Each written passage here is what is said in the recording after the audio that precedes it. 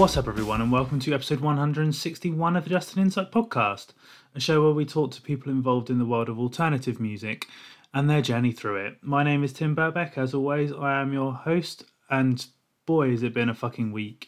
If you aren't already aware, there's been some pretty heavy shit going on the past week, not just politically and whatever in the world, but a few sort of heavy deaths and things like that. One which I'll go into in a bit more detail, but the one that is very much in the public eye at the moment is Chadwick Boseman, who's famed for playing Black Panther in the Marvel films. Died of cancer, aged just 43, which is really, really tragic. So love, condolences and all that to his family and loved ones.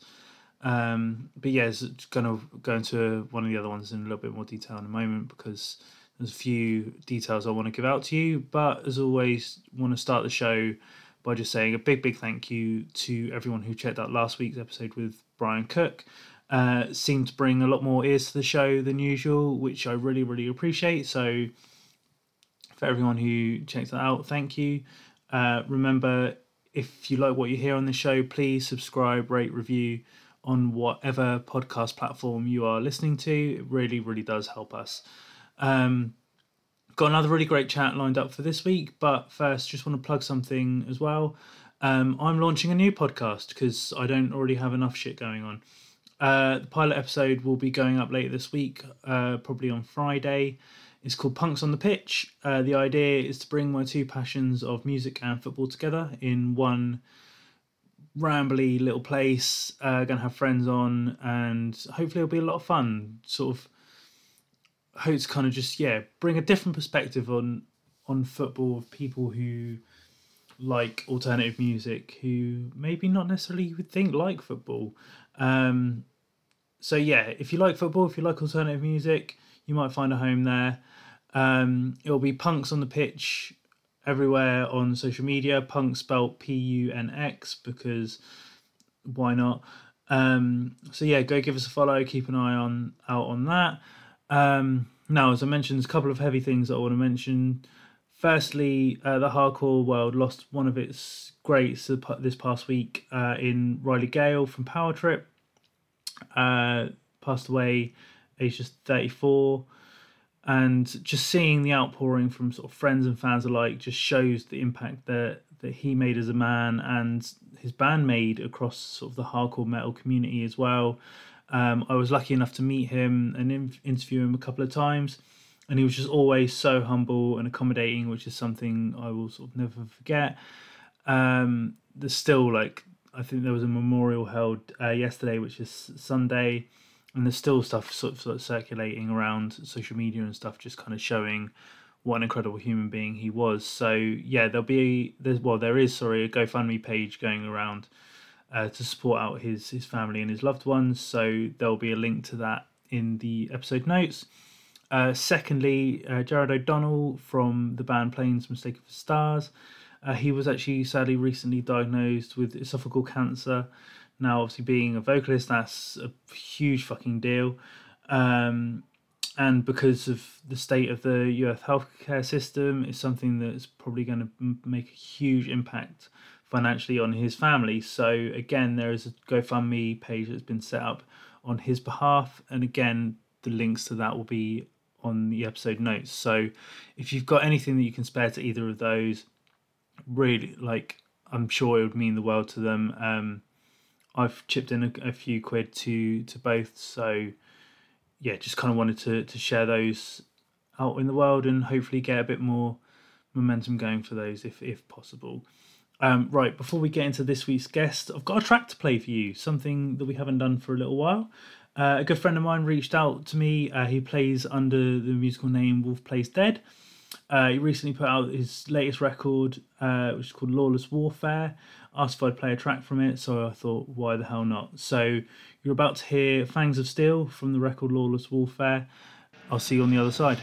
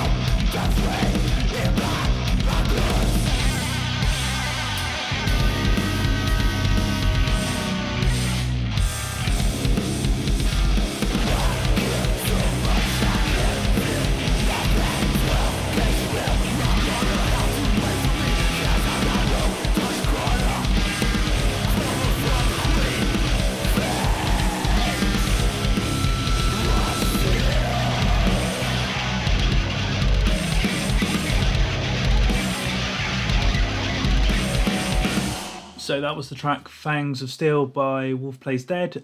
You can check out the whole record, Lawless Warfare, on all various streaming platforms, and we'll put their links to social media and so on and so forth in the show notes with everything else. Right, let's get to our guest. And this week I am joined by vocalist and guitarist of shoegaze dream pop band Soot Sprite, Elise Cook. We mentioned it during the conversation, but we kind of started actually speaking, myself and Elise, sort of over Twitter one day randomly. And ever since then, kind of, I've become a big fan of Elise's band, and I was super happy to get her on the show and kind of talk about it in a bit more detail. During the conversation, we talk about her not really kind of getting into live music until a little bit later in life, how starting out Soot Sprite as a solo project after a number of previous bands kind of fell by the wayside, and how using the band has kind of helped her speak openly about sort of her mental health issues and sort of helped her deal with that, and just speak a bit more openly and broadly in general. Like, if you look at their Twitter quote-unquote persona, Elise speaks very openly about everything, and she kind of uses it as a more personal tool rather than a professional tool, so to say. So, yeah, please sit back, enjoy the chat I have with Elise, and I'll see you on the other side.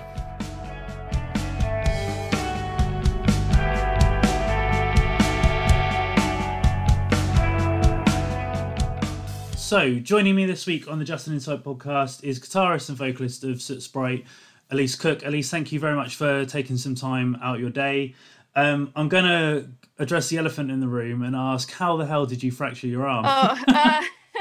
Well, I was just having like a nice leisurely bike ride, and then I don't really remember exactly what happened because I also hit my head and got a concussion.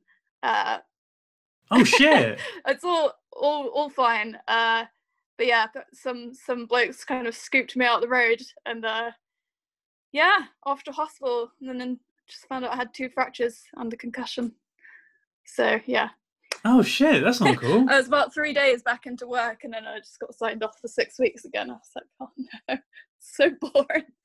Well, as long as you're all right now, that's all that matters. Yeah, I'm fine now. It was just a weird and boring time. Cool. Yeah, that's the thing. Like, I'm trying my best to avoid talking about this sort of situation, but it's kind of one of those things that we can't avoid. So, like, not to sort of go on about sort of coronavirus too much, but like, did you guys kind of have sort of much planned that you've kind of missed out on because of everything? Yeah, like a bunch of festivals this summer have kind of just gone out the window. I mean, we expected everything to be cancelled, and like, as disappointing as it is, like, it's a collective disappointment. I feel like everyone's got something that they were looking forward to. So it's hard to be like, woe is me, when like it could be a lot worse off, I guess. Yeah, I think that's the thing, because when everything kind of first started and things started to get like slowly cancelled more and more, it was a bit like, oh, this really sucks. But then when everything got cancelled, it was like, oh, okay, this is like a bigger issue. It sucks for everyone. Yeah. We were quite, I think when we started finding out about the coronavirus, we were actually like on tour in Europe, and none of us believed it was going to be like a real thing, like it is now. Like, we're all like, oh, it's probably just the flu, right? And it just wasn't. Well, it's weird. I was in the exact same boat. Like, I was out in Copenhagen with one of the bands I was touring with, and we were literally at a show, and the Danish government were like, no, lockdown, and we were like, oh fuck. So we literally had to like hot tail it back from Denmark to England to make sure we could actually get back in the country. So dramatic start for you. It was still, I think, early February when we were out there, so it wasn't quite as widespread as it was, I guess, by that point. Yeah, because I think this was like third week of March or something like that. So it was like literally, so it's when it really started to happen. Yeah. But like, that's the thing. Like, the shows prior, like the ones leading up to that point, we were kind of like running away from it, kind of thing, because we were going from like countries that were fine. And we were all like, oh no, it'll be fine. Like, it might be an issue when we get back to England, but we'll wait and see. And then all of a sudden, it was just like, bang, everything. Back. Yeah. So that was a bit shit, but we're in the situation we're in now, and it's just kind of got to wait and see, I guess. Yeah. There's a lot being announced for next year, which sounds exciting, but I think part of me is a bit like apprehensive to start planning anything live for next year because I just don't know what's going to happen. Yeah, so similar thing again. Like I've been offered some work like for January, and it's literally like for basic like a 3-week tour, and I'm like, awesome, but I'm a little bit skeptical. Like, is this actually going to go ahead or not? So I've said a very tentative yes at the moment, but we'll wait and see. Yeah. So it's when you have to start putting in the work when it comes to planning things like that. It's just like, is this all going to be okay? I think having like a vague plan is nice because like if you can't have something to look forward to, then what are you going to do? You know? Yeah, exactly. And I think that's been a big part for me. Like over the summer, is just like I'm guessing the same thing with you. Like, you have all these sort of like festivals and stuff planned, and then that all goes by the wayside, and you're like, oh, I have nothing in my calendar now. So yeah, it's really strange. It does. It's like the first kind of opportunity in a really long time. It just had to sit and write music again and actually like look after myself rather than just running myself into the ground, which I definitely was. Like prior to lockdown, I was working 2 jobs before lockdown, so I really didn't have time for anything. Yeah.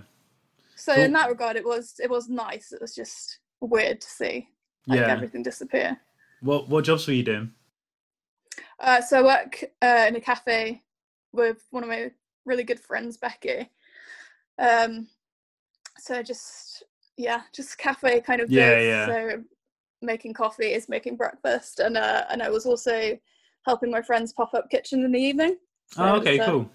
All service industry, that kind of stuff, but, which is always a bit like exhausting, but doing it with friends, it doesn't seem so bad. Yeah, that's cool. Well, as I said, didn't want to kind of dwell on coronavirus too much, so we'll get into the meat and veg of the show. How I always like to kind of open this up is to ask like how my guest kind of got into alternative music. So like, what was your kind of first jumping in point and exposure to alternative music? I guess it was just like from birth, really. My dad was always into like Nirvana. Like when I was I was born in 91, so this is when Nirvana was in its peak. So my dad listened to a lot of that, a lot of REM. So yeah, it started very, very early, like before I can really remember. And then it didn't start. I guess I picked up a guitar around 14, but I didn't start playing it seriously until like 2 or 3 years ago. But I played bass and keyboards and stuff like my late teens, early 20s kind of stuff. So yeah, it's always been there, but I guess it's only something that I've recently really leaned into. Yeah. So like in terms of kind of like bands and stuff that you were listening to, you said kind of like your dad listening to Nirvana and REM and stuff, but where was your kind of like personal leanings like going off from what your dad was listening to? I guess that was just like the emo phase, right? So like 14, 15, getting really into My Chemical Romance and Fall Out Boy and, you know, everything that was kind of coming up in that time. And yeah, I think that always kind of, I think that definitely set the direction that I was going to take. Yeah. When I was a teenager, even though I wasn't kind of aware that I'd be making music like in a serious way at that point. But yeah, stuff. I think like Korn as well. I got really into now when I was like 15. So System of a Down. Yeah, and then I think I dipped kind of in and out of it, got into like indie music when I was in like sixth form, like college and stuff. Yeah.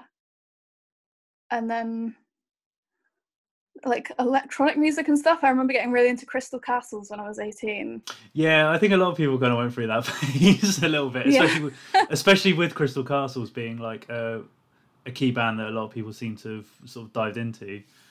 Yeah, I mean, they were pretty, like, abrasive to listen to, really. Yeah, when you think about it. Like, it definitely had, like, a real, like, punk tendency to it, but I guess recently we all found out that actually that was all a bit messed up, wasn't it? Yeah. What happened? Yeah. But, it's everyone. In terms of, like, kind of your like you say, kind of like the emo phase sort of thing. Was it like you seeking out that music, or did people kind of put you onto it? Like, how did you kind of come across it? I guess like I think it was my friends kind of putting me onto it initially, and then I would just seek it out from there. So it was once you find one band in MySpace, you find like another 5. Yeah. So I think from like Fall Out Boy, you'd find stuff like The Rocket somewhere and all that really like cheesy poppy emo stuff, and then you can branch off into like the heavier stuff, like what was it, Emily Rose? I remember being really into Emily Rose, and just like the big breakdown beats and stuff, and the kind of music scene that I was in Torquay at the time. There was like a Metal Mondays thing, so there was a lot of like heavier bands that would play like every Monday, like in local like clubs and stuff like that. So you turn up every Monday, and I think it was like either really cheap entry or free entry, and then you just see like a big lineup of hardcore bands every Monday. Oh, that's cool. No, I think I was like 16, 17 when I was kicking off. So yeah, got really into the hardcore scene for a while. Yeah. So like in terms of kind of the, I guess, music that's a bit more aligned to what you're playing now, like was it just kind of like a musical evolution of like discovering more bands and sort of, I guess, finding music that you found more of a relationship with or more of a kinship with? Like, how did that all kind of come about? Yeah, I guess so. I think it's probably from like a lot of bands that I've been in previously as well, kind of all mashed together into like this one thing where I just found a real comfort in what I was making with other people, and then it all just kind of amalgamated into what Sits Bright sounds like now, I guess. I was in a band a long time ago called Skeleton Frames, and that was where I was playing bass, and it was definitely like the heaviest of stuff I'd played in before. And then played in a project called Rink with my friend Emily Isherwood from Bristol, and that was I think that was a really interesting kind of take on, because I was basically just playing bass in this band, but it was really interesting to see like a completely different writing process and a style that I hadn't necessarily played before.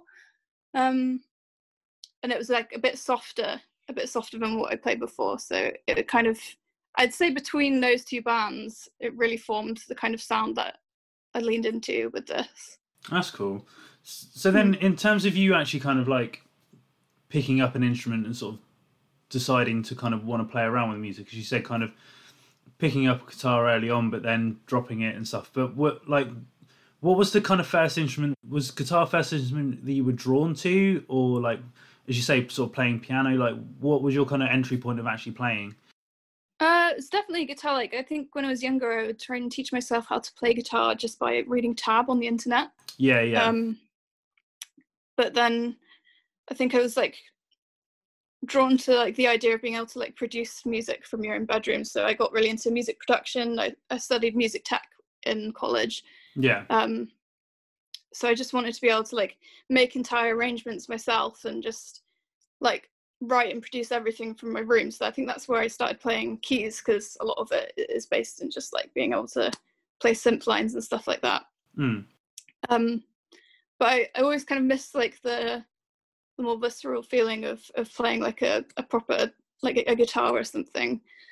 Then I started going to playing bass in bands before going back to guitar, but I think that was because it felt better to write music on a guitar. Obviously you can still write music on a bass and stuff like that, but it's just root notes, you can't have quite as much fun with it. So I started taking guitar more seriously to be able to write better. Yeah. And in terms of, that's where I went with that. In terms of kind of like wanting to say sort of teaching yourself kind of through like reading tab and things like that, like what was kind of what drew you to the, I guess obviously like growing up listening to, like as you say, like Nirvana and R.E.M., you're kind of grown up around sort of guitar music, but was there kind of like an impotence from you, like, oh, I want to play guitar, or did anyone kind of say, oh, do you fancy giving this a go? Like, what was the kind of drive behind it? I guess it was just listening to like guitar driven music. I just wanted to be able to, like, I didn't see, like, most of the bands that I was listening to at the time, I didn't really see women in those bands.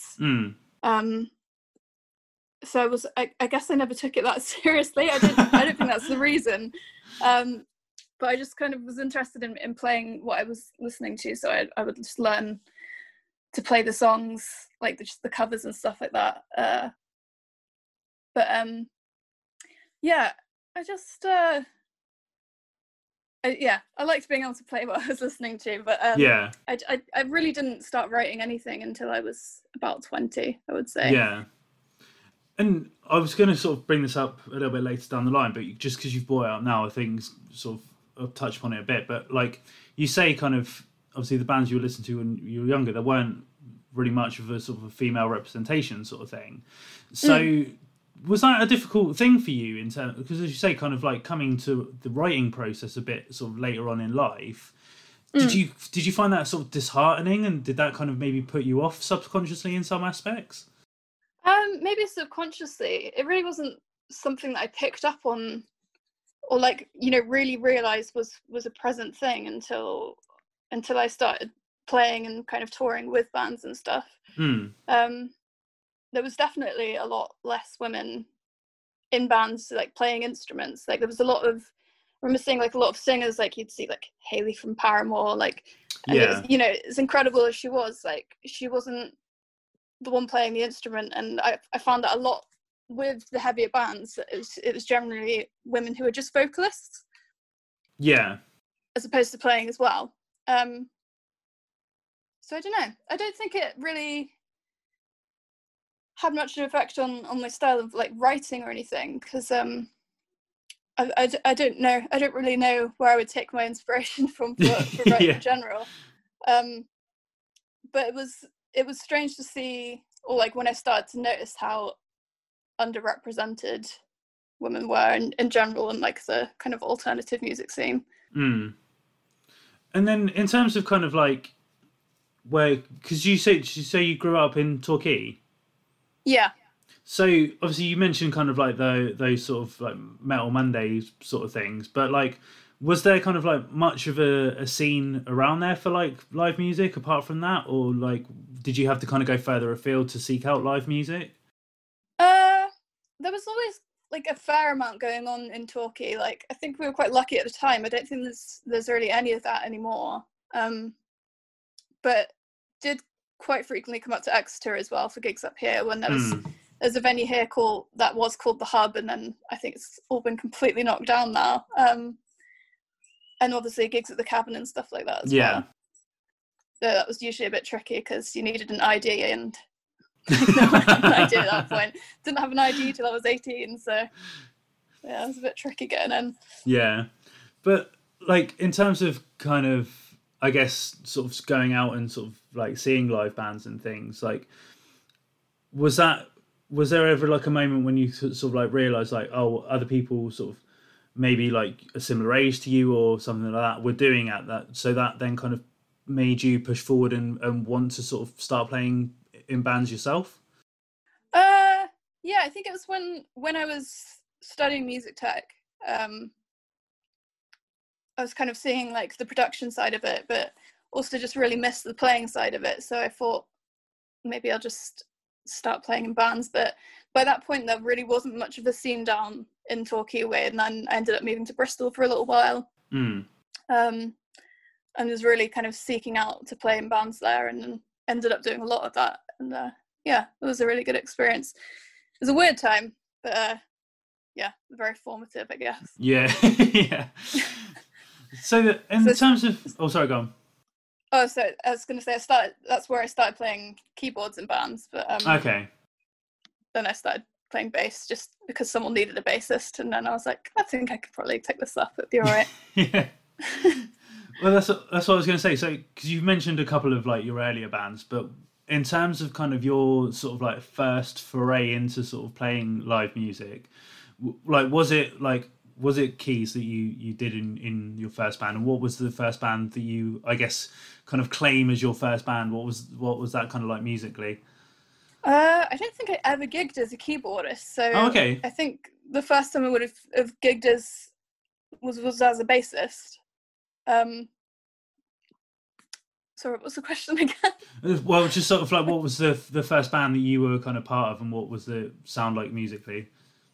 Well, it started off being called Laser Beast, which was nice. like a surf punk band, and that eventually transformed into Skeleton Frames, which was very much like a shoegaze kind of outfit. So it all became like a lot like slower and heavier. Yeah. And so, took up the vocals as well with that one. It kind of originally started with like two of us on vocals, as a guy called Jack, and then I took kind of more of the lead with it as time went on. Like you kind of mentioned it before, but like saying about picking up the bass, it was kind of, was it a sort of a necessity kind of thing in terms of like somebody needed a bassist and you were like, well, yeah, I'll give it a go kind of thing? Yeah, pretty much. So just like, oh, we've got everyone we need, I just don't have a bassist. And I was like, I'll learn how to play the bass, it'll be fine. I had a bass which I'd picked up for like 50 quid like a couple of years ago that I just never really did anything with. Yeah. So I had the means, and then it was just putting in the time to learn the songs, and then it was just easy. It's really easy to pick up a musical instrument when you're in a band, I think, because you're under the pressure to learn your parts, and it's just easier to learn as a group as well.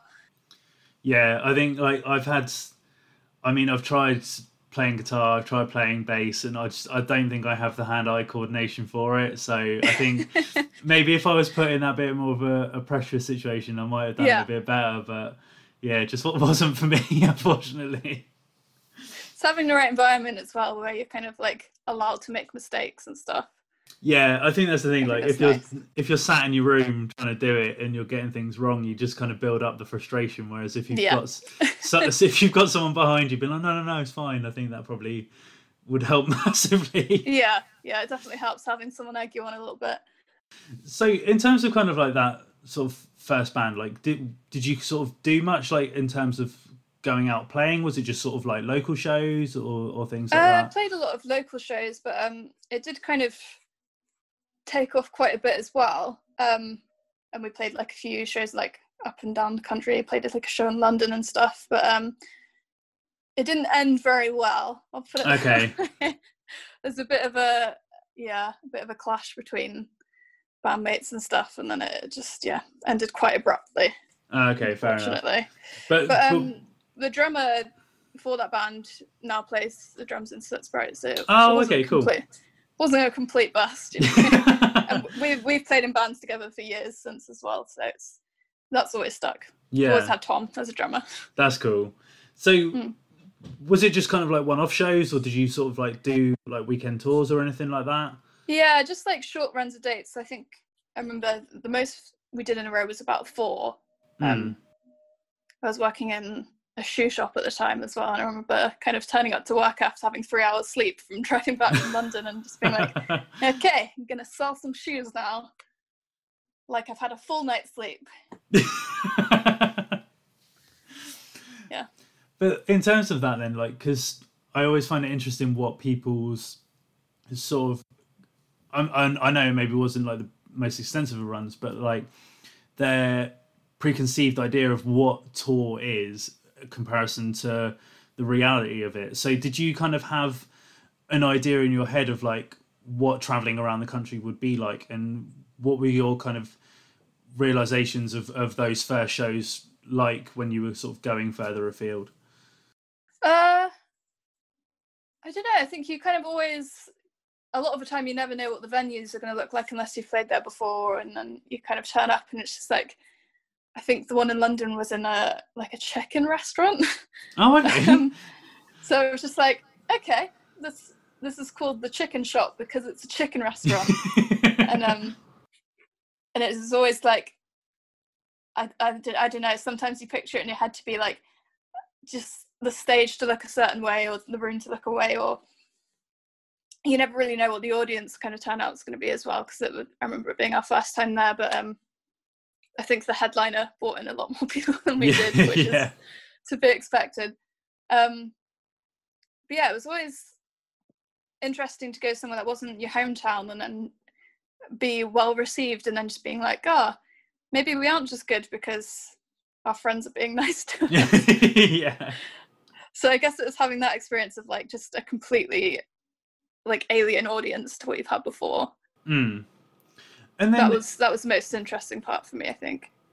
And then in terms of kind of, like you mentioned, sort of you kind of took over sort of like vocal duties like completely where it started as the two of you sort of thing. Like has kind of singing and doing vocals always been something that you'd kind of wanted to do, like, or was it again just something through necessity?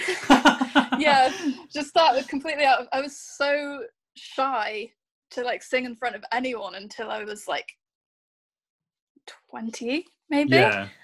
Like the idea of singing in front of anyone was just like horrific. That was probably like one of my like worst that was something that would come up as a nightmare if someone heard me singing on my own outside of like a group of anyone. Yeah, it's definitely been a curve since then. Yeah. So, but had you kind of, I don't know, like, because obviously you've got a good voice and obviously it's something that you do predominantly now, but like, was it, I don't know, had you always kind of like liked the idea of singing, but like just it was kind of like your thing, if that makes sense? Yeah, I was like just much too shy to do it in front of people. I didn't feel like my voice was good. And I guess like to start out, it probably wasn't very good because I didn't really do it. Yeah. So it was just finding like a range and a style of singing that I was like comfortable in, and that wasn't just mimicking other vocalists I heard before. Yeah. Yeah, it was like and then I guess it just sounds the way it does now. now I just sing all the time, so I definitely feel like comfortable with it now. Yeah. And like in terms of that, like I guess kind of being comfortable in your own skin in terms of sort of singing and things like that, like is that just something you've kind of had to get used to over time in terms of, because you've done it so often and like in various other bands, it's just kind of come second nature now? Yeah, I guess so, because I think like my first performance when I was singing in front of people, like just probably the most like nervous I've ever been for anything. Yeah. And then just kind of gradually getting feedback where people are like, oh, you can actually sing, and I'm like, I can. It was like a revelation, you know. I think I went in expecting people to be like, yeah, that was a set. You know, and just like awkward nodding, but actually was fine, and people actually liked it. So I guess it was just leaning in and writing like vocal melodies and things that I was comfortable with and that I thought could complement the way that I would sing. Yeah, it was like a real learning curve from that point, because I'd always just hidden behind the heavy music, and I guess I still to a degree do that now, but we write a lot of softer music now, and I do like a lot of sets on my own, and that's just something I never thought I would do. And then in terms of kind of like moving things forward, as you said, that first band kind of ended quite abruptly and things like that, so talk me through, like, you don't have to give me sort of blow by blow, but like what was kind of like the next sort of steps before we kind of got to where Soot Sprite is? So I guess after that, I took quite like an extensive break from like music, and then ended up playing with my friend Emily Isherwood in her band and playing bass and doing backup vocals, which was really good fun, and it generally meant I had to do like a lot of travelling back and forth between Exeter and Bristol, because I was back in Exeter by this point. Right. And then that was quite short-lived because of certain personal issues on the other end of the band, and then I started a girl band called Magpie. Okay. Which went for like a little while, and that's actually how I met Kay at Specialist Subjects. She was the drummer in that band. Oh, cool. So that's how we ended up being in touch with each other. That was fun. We just like played locally and stuff like that, but we rarely ever found the time to practice together. And I think I definitely wanted something that I could take a little bit more serious, because I was really getting into it again. But it was a real problem with everyone being available, because people just are busy. They just have stuff going on in their lives, and that's fine. But yeah, and then I just started writing music seriously again, and I was gonna just make it like a solo project originally, because I was like, I don't want to deal with band members leaving or not being able to do anything anymore. I just want to put music out and play all the time. And then I missed the kind of like energy behind having a full band, so I just ended up going straight back to it. And we've had like a full changeover of members since we started, but so it's really good where it's at now. Yeah. So in terms of like, I guess like, because I've mentioned sort of the sort of touring aspect of things. Yeah. So like you mentioned with our first band doing like a short runs, but what was kind of your first experience of kind of quote unquote proper touring? Was that with any band prior, or has that been with Soot Sprite? Yeah, no, that's just been with Soot Sprite. We had like our first, like we've done a lot of gigs, but like only did our first proper like UK tour back in November. Yeah. And that was something like 13 days, maybe it was less than that. But yeah, it was like the first instance of being like out and having to like get cheap hotels or like sleep on people's floors and stuff.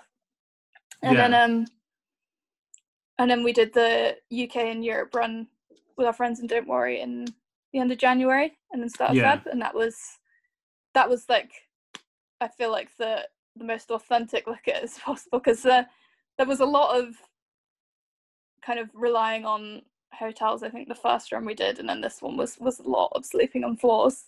Which I actually just really enjoyed. And then obviously, you know what it's like to tour in Europe, and you just end up meeting like the most friendly people you can imagine. And they're just all so accommodating, and it's very strange to imagine how difficult it's going to be doing that now.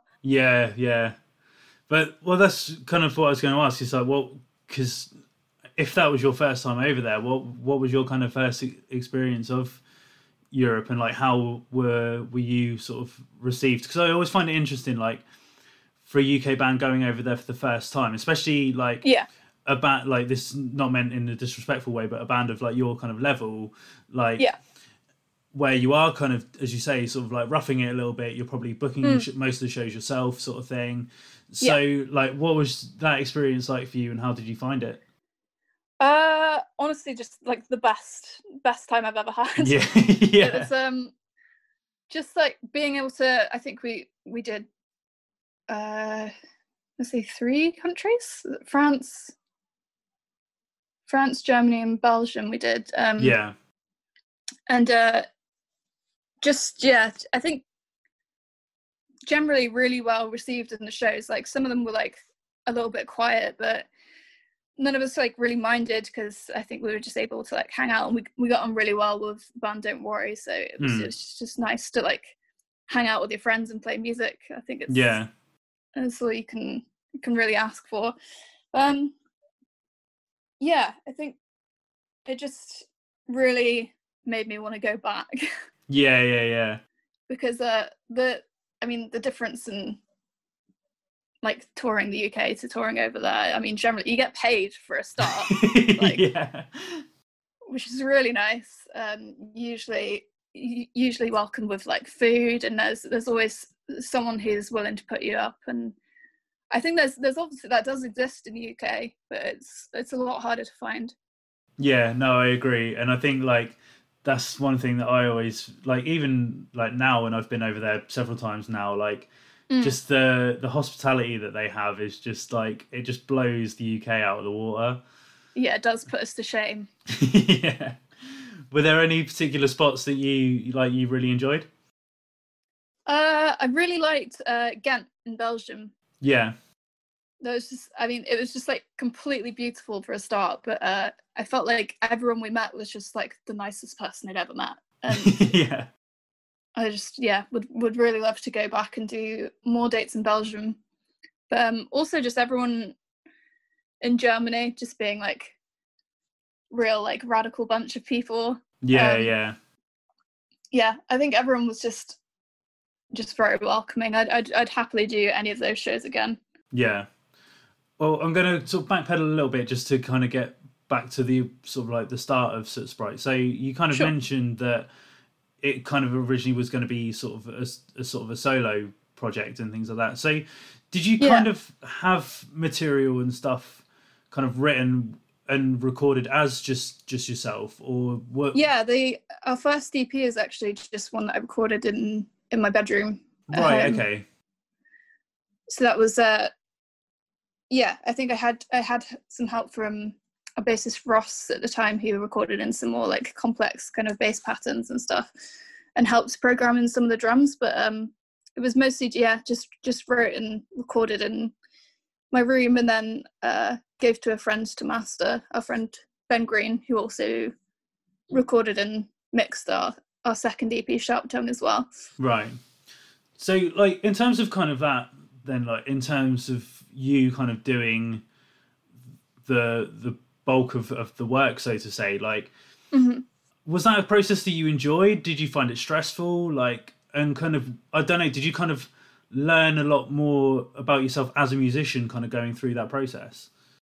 Yeah, I guess it really gave me the freedom to be completely creative in the writing process, and I hadn't really had that creative freedom before.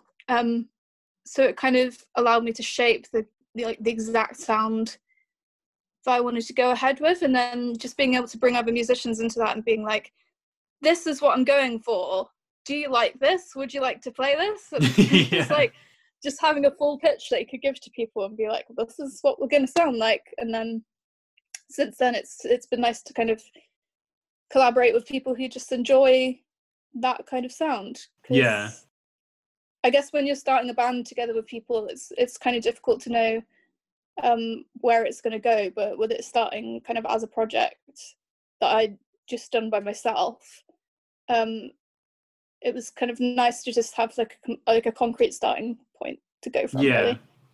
And like you kind of mentioned it there, like, but was it always the idea of it to kind of have, like, even when you were kind of starting it out in its embryonic stages, was it always the idea of it to have that kind of shoegazy dream pop kind of element to it, or has it kind of evolved a little bit? Yeah, I guess so. I think at the time I was listening to like a lot of bands like Dive and a band called Howdy as well. We were doing like a lot more kind of slower, kind of like I guess like a droning sound, like guitars, and like everything's a bit washy, and I was quite interested to see how you could make music sound like that. So then in terms of kind of like, I guess, where the sound is now, because I think like you mentioned earlier, like when you were younger, sort of being into like sort of like the more metal and hardcore sort of sound of things, and I read like in another interview that you'd done that a band that you kind of took influence from is Cloakroom, whereas like they're bands that have kind of on the heavier scale of the sort of shoegaze thing, like genre, compared to yourself. But like, I don't know, do you still kind of take inspiration and influence from that heavier style, but like adapt it to a kind of a softer palette, I guess, in a bit? Yeah, I guess so. I think we kind of are definitely writing like a more kind of poppy style in terms of like structure, and the softer bits are definitely like a bit twinklier than they were before, but we do still like to throw in like a heavier section. I guess it's just less of a constantly present kind of thing, but really still enjoy kind of like a heavier, I don't think you call it a breakdown. Yeah. Just where it can come in a little bit heavier and like add dynamic to it, as opposed to just being like a constant wall of noise. And not that I don't enjoy that, and probably would delve back into that, but that's just kind of, I guess, where the newer stuff is at the moment.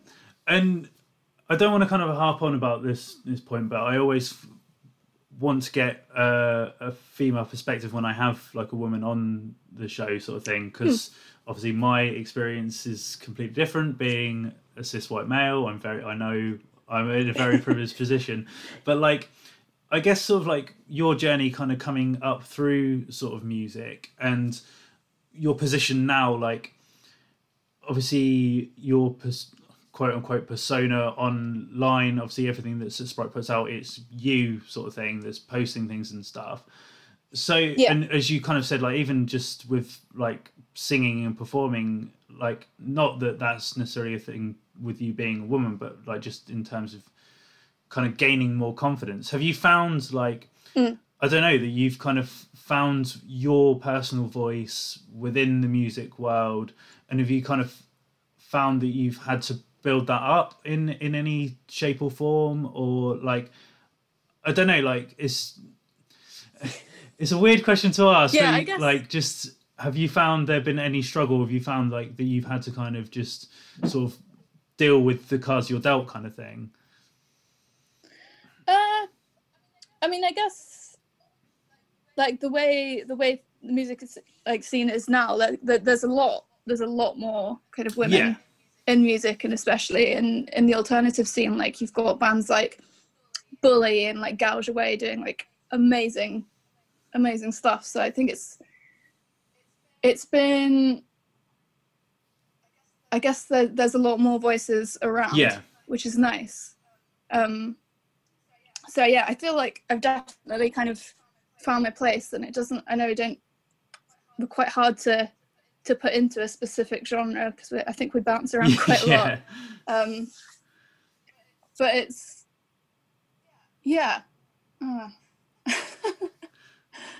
I think, I've definitely managed to kind of find my place in it, and I live in a house with our drummer and his partner Grace, who's also in a band. So I feel like I'm really surrounded by a lot of like non-men in music now, and it's definitely does kind of add a little bit more confidence into what you're doing, just to have other people involved with it. Yeah, and I think like on the sort of like side of like alternative music that you sort of sit, I think there is a lot more kind of openness and sort of diversity within that. Like if like compared to like, I guess like the traditional sort of hardcore side of things, like there are bands that have like people of color, have like queer people, have women and things like that, but it's still kind of seen as a bit of a macho boys club kind of thing on the surface of things. Whereas like I guess like this will move me on to another thing that, and you kind of touched upon it with how you met Kay, but like the Specialist Subjects family, like the way that they run their label, like there's a whole lot of like diversity and like equality within their label, and I think they kind of do it really well. So like, have you found like, I guess especially since Soot Sprite's been touring a bit more, that you've found more people like-minded, and that it's kind of opened your world as well in that aspect? Yeah, definitely. Especially with the shows that Special Subject have put on, including us as well. Like I found like when I think about when I was touring with like Skeleton Frames and bands before, like I was frequently like the only non-guy in the whole lineup, and that was the case for like, I would say like years almost. Like it was really rare to have another woman or like just another non-man in a band. And then I guess since touring now, like I found that that's just not the case at all. It's usually like a completely balanced kind of lineup, and that's been really refreshing, because that's definitely not always been the case.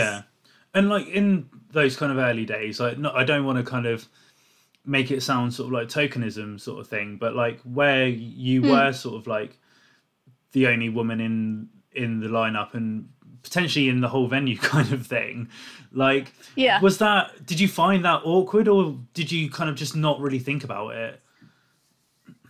I guess for the most part I didn't think about it until there were things that like happened that I still kind of pick up on now. Like you find the other bands will come and shake every member of the band's hand and be like, oh, it's nice to meet you, and then they'll just kind of brush past you because they might assume that you're just like a girlfriend of things. And I've been stopped from going into venues before, and I just like, oh, it's bands only, and you know we're still loading in, and I was like, yes, I know.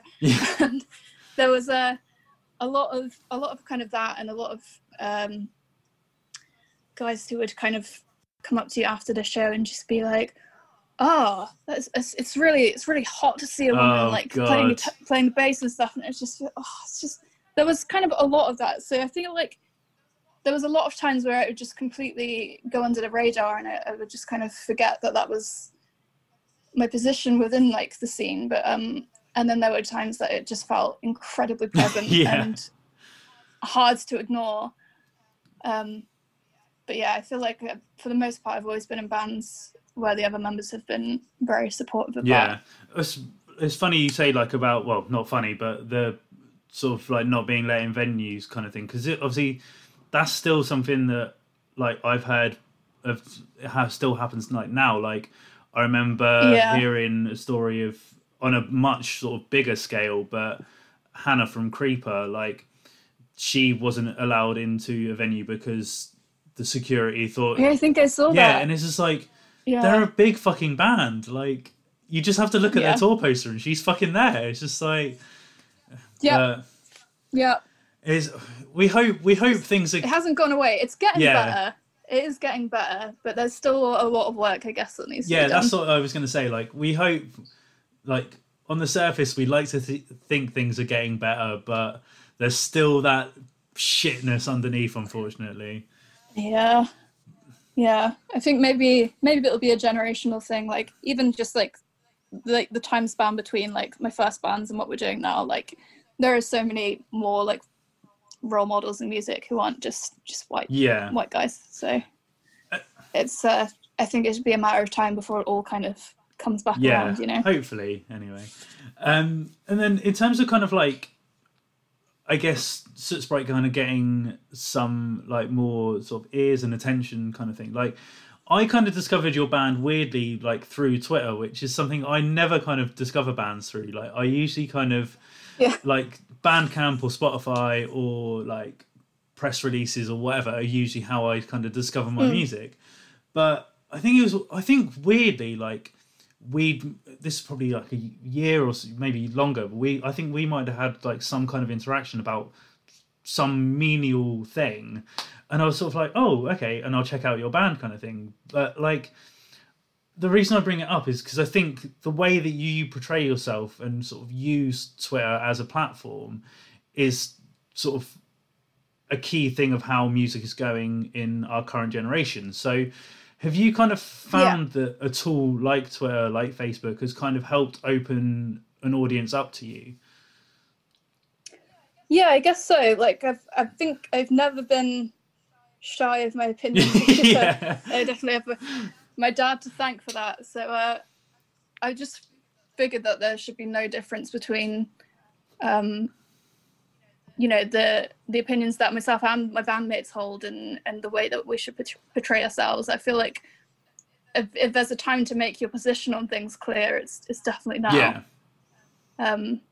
So yeah, we've been quite vocal about everything that's going on. But I meant just more like kind of in general, like, you kind of like, I think on a different sort of scale of genre, like Ithaca are another band that do it really well. Like, as you kind of say, they use their social media as more of a conversation piece rather than it being, oh, we've got a new single coming out, check it out, sort of thing. Like, yeah, I feel like a lot of people do really treat it as like a business account, and it's just like all about audience and reach. But the reality is, it's just like a platform for you to speak to people who listen to your music, and I think that's invaluable. I think to be able to speak to the people who are, you know, just firsthand, just discovering your music, or you know, telling you that they're excited for something that you're putting out. I think it's amazing that you can just have that kind of interaction, like as and when with people. And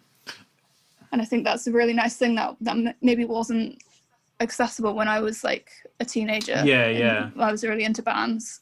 But do you find that, like, on some aspect that's kind of not necessarily like hindered, but like, because you're being so personable, that, like, take me for an example. Like, to you, I'm a Joe Nobody, but like you feel like you have like a connection with somebody that you've never met, sort of thing. So, like, has that kind of been a bit weird, where, like, I don't know, like, you might have had a fan who's been like really like connecting with you on the internet and then maybe meet you in person, you're like, who the fuck are you, kind of thing. No, I mean, I've definitely like met people at shows who have just been like, oh, we spoke on it, and that's always, I've always found it to be quite like a positive thing.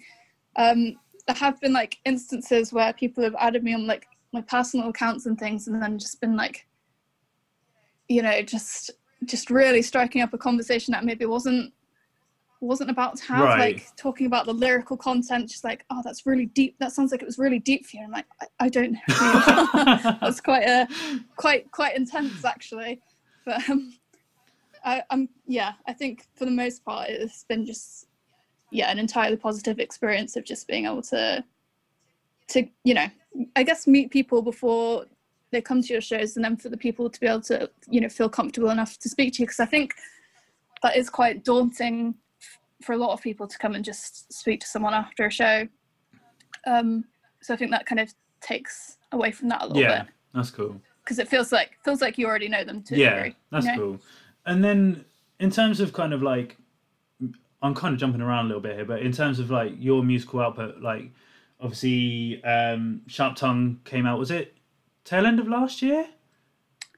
Yeah, in October. Yeah. So that, again, that sort of brought more sort of eyes and ears to your band and things like that. And I think obviously, again, with you being part of that Specialist Subjects family, like that's kind of helps sort of widen you out and stuff as well. So kind of months removed from that now, like how do you kind of feel that record's been perceived? Like what's kind of your, I guess now that you've had time to kind of take a seat back and look at it, like how's it kind of been for you? I think it was really a really good experience to be able to put out that record with Special Subject, and I can't believe kind of how much time has passed since then already. It really has just flown by. It just put us on like a completely kind of new platform, and we found like a lot more kind of opportunities opening up after that. Like we got longlisted for Glastonbury as Emerging Talent, and you know, we found ourselves getting played on like BBC Six Music, and it was a real different kettle of fish to what we had to like the first EP. But I mean, I even found like with the first EP it got a lot more reach than I ever expected, and then the same again with Sharp Tongue. I feel like it's just kind of, it kept amping up, and it was I was just really amazed to see the kind of reception to it, and just see people actually like following like the progress and just like waiting for new music. That's quite interesting. And then obviously, because this was now like the first release with the full band sort of thing, so with like you kind of maybe like, I guess delegating, maybe not like the right term, but in terms of having that support of having other musicians with you, did you find it kind of a more relaxed sort of environment recording that, because it wasn't all on your shoulders? And was it, I guess, a bit more of a free flowing thing rather than you having to think, right, I've written all of this, how am I going to like take it and record it, sort of thing? Well, I mean, we basically had written, like I'd write a song, take it to practice, and then we'd turn it into like a full band outfit by that point. I wasn't just recording at a laptop. I might like demo something out every now and then, but it really was a full band kind of effort at that point. And then we just made sure that by the time we went into the studios, we knew the songs inside out, because we could only afford to be in there for so long. So we just wanted to make sure that we just had our parts down. So it was, I wouldn't say relaxed, but it didn't feel overly stressful either. Yeah. It was really interesting to record in like more official kind of setting, even though it was like it was our friend doing it, and it was in a studio that you know that he runs, but to be on more of a schedule and to have like proper like recording equipment and stuff. And then there was still a lot of room for experimentation for like the way we recorded the guitars and things like that. So it was different because that was we hadn't recorded guitars properly. I'd only like DI'd them in for the first EP, right. So to record them with an amp and everything properly was really nice to be able to do, because it felt like we were getting more of the live kind of feeling through. Yeah. But in terms of kind of like you personally, I guess sort of like seeing it grow from being a bedroom project to, as you say, kind of like being in an actual studio and things like that, like how was that kind of experience? Like, was it something that you kind of enjoyed, kind of like, I guess kind of like letting go of what was sort of something that was yours that is now a kind of a bigger group effort?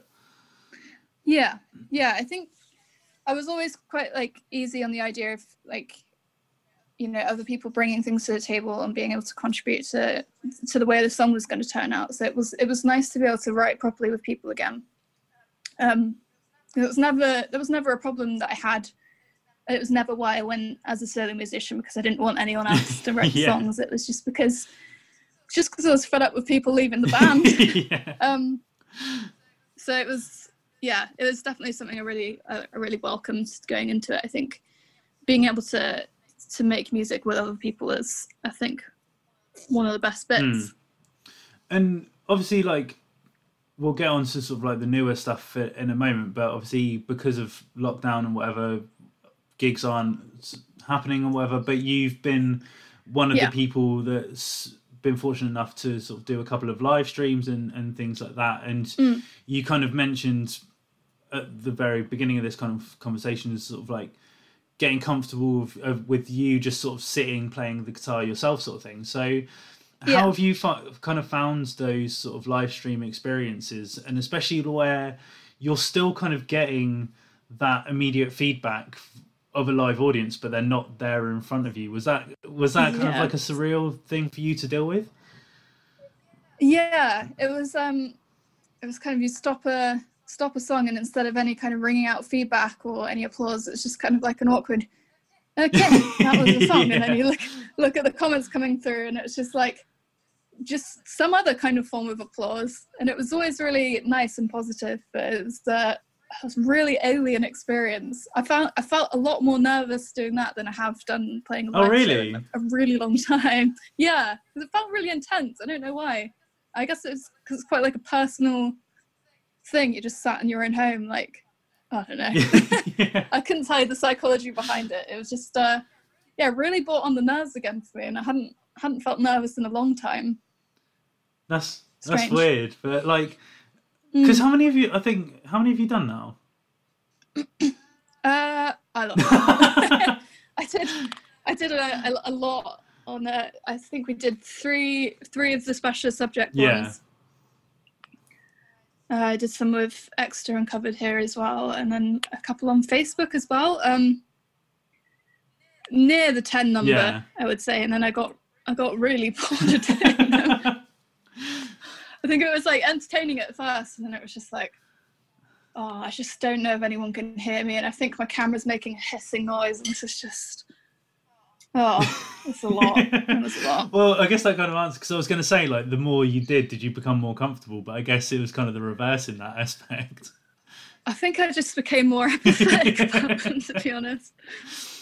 It's just like, this isn't filling the void anymore, and I think that was the problem. Yeah. Well, we'll get on to obviously like the newer stuff that you're doing. Like, you've been kind enough to share the new single with me, but obviously by the time this episode goes out, everyone will have had a chance to hear it.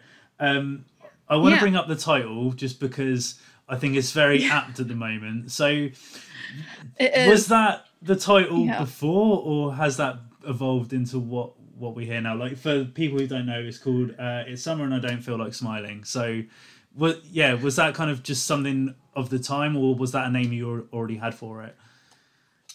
Well, I think I didn't know what to call it, and then I was just like, that's the hook. I think people will know that's the song. So, I actually wrote it last year, though. I think I was having a very bad time of my mental health, and it felt really unusual to kind of experience, you know, feeling low like that when it was in the summer and everyone was like partying all the time, and everyone like seemed quite high spirits, and I just felt like completely like removed from myself and the situation. It was really kind of strange time.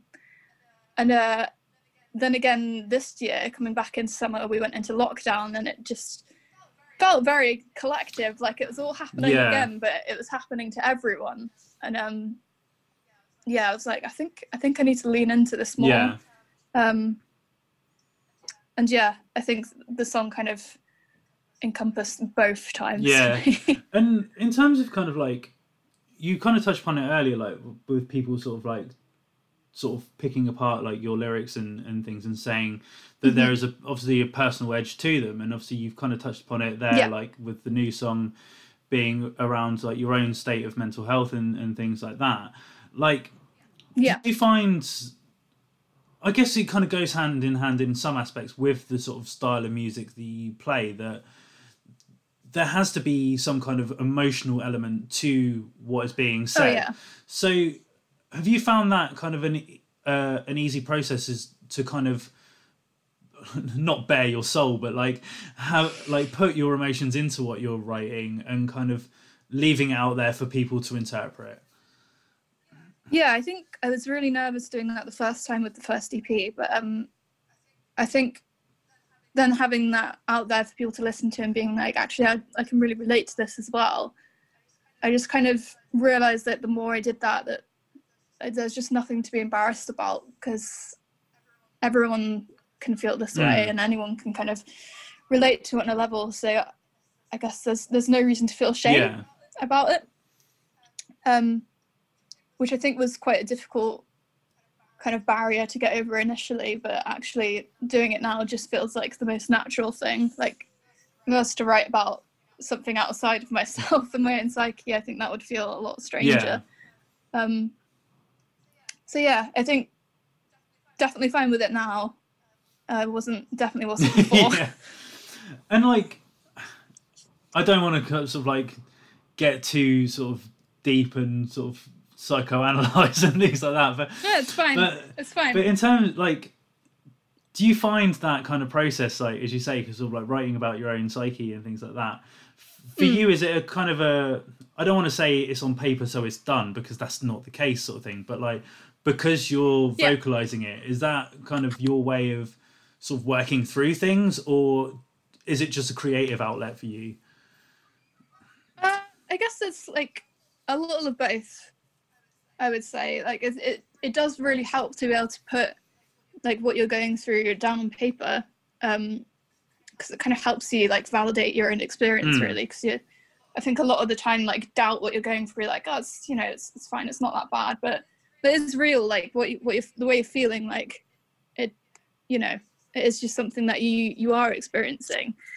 And I think being able to write it down and then to be able to like kind of accept that is what you're going through, I think that is really helpful to be able to do. It's definitely been helpful for me. I wouldn't say like, you know, it's definitely not solved anything, but it's definitely helped me like come to terms with like maybe what I've been dealing with. Yeah.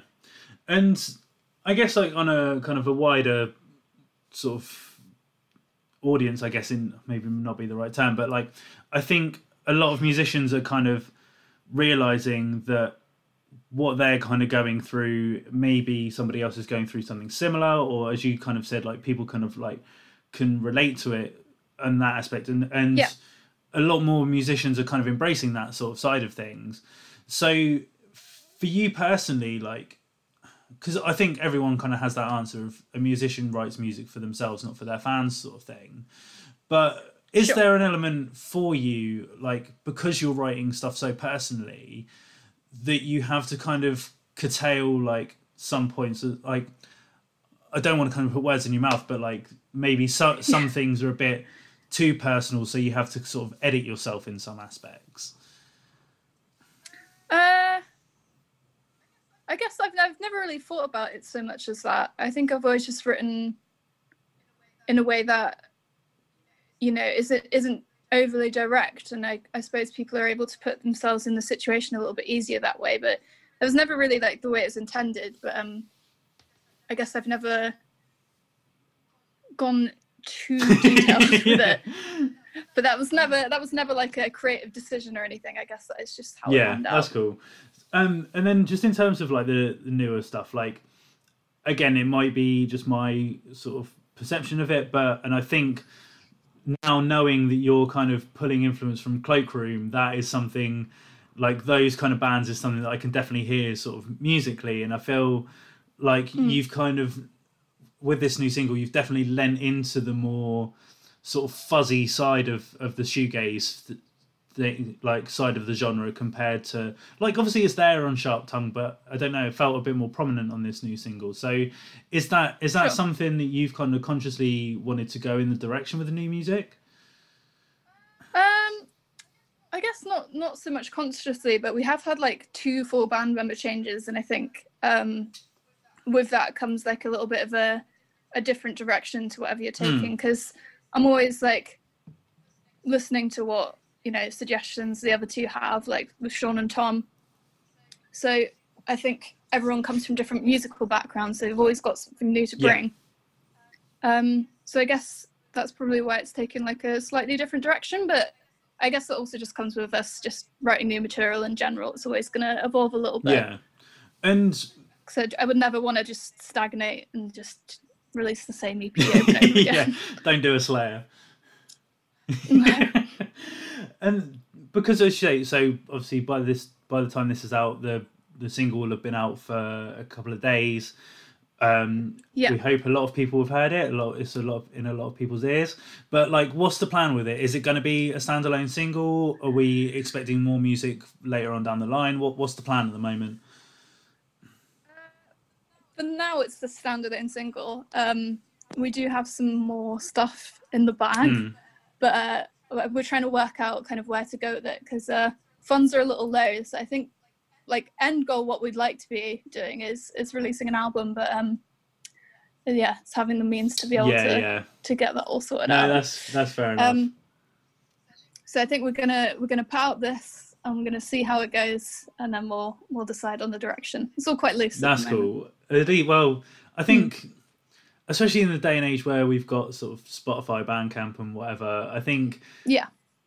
I like personally, I never used to be a fan of it, but like I think, especially like in the times we're in now, like bands putting out singles and kind of not keeping a relevancy, but just sort of like saying, we're still around, sort of thing, like is a really sort of vital tool, and it really helps kind of keep the musical beast turning, so to say. It's nice to be able to test the waters. I think just be like, this is the whole new band. Like, what do you think of this music that we make now?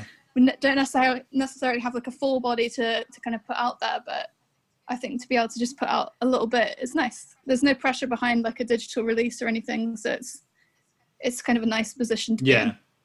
And just because you've just flagged it up to me, and I always find it interesting, especially with like younger bands.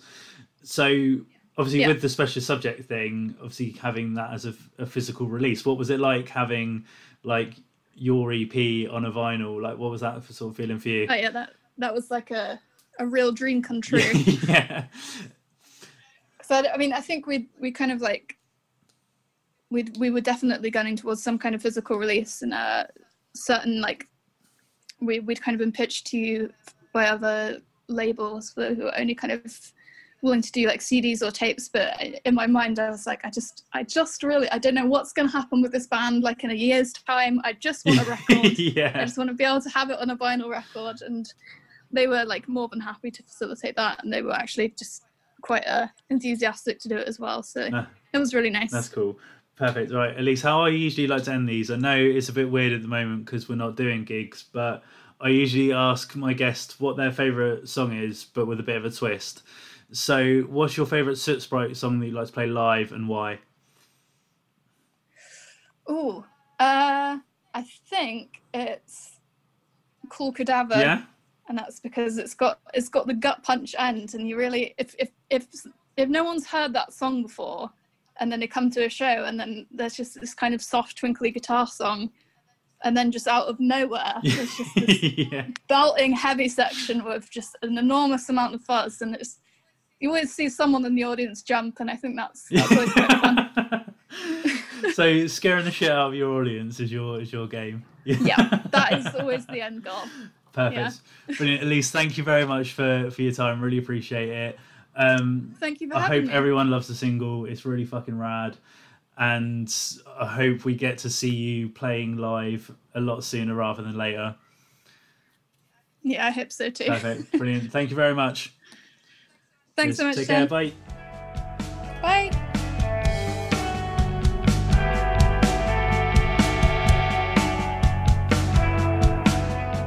So there we have it, folks. Again, a massive thank you to Elise for having a little chat with me. As mentioned, the band's new single is currently out now, so go check that out on all various streaming platforms. But for everything else at Sprite, as always, we will put social media links in the show notes.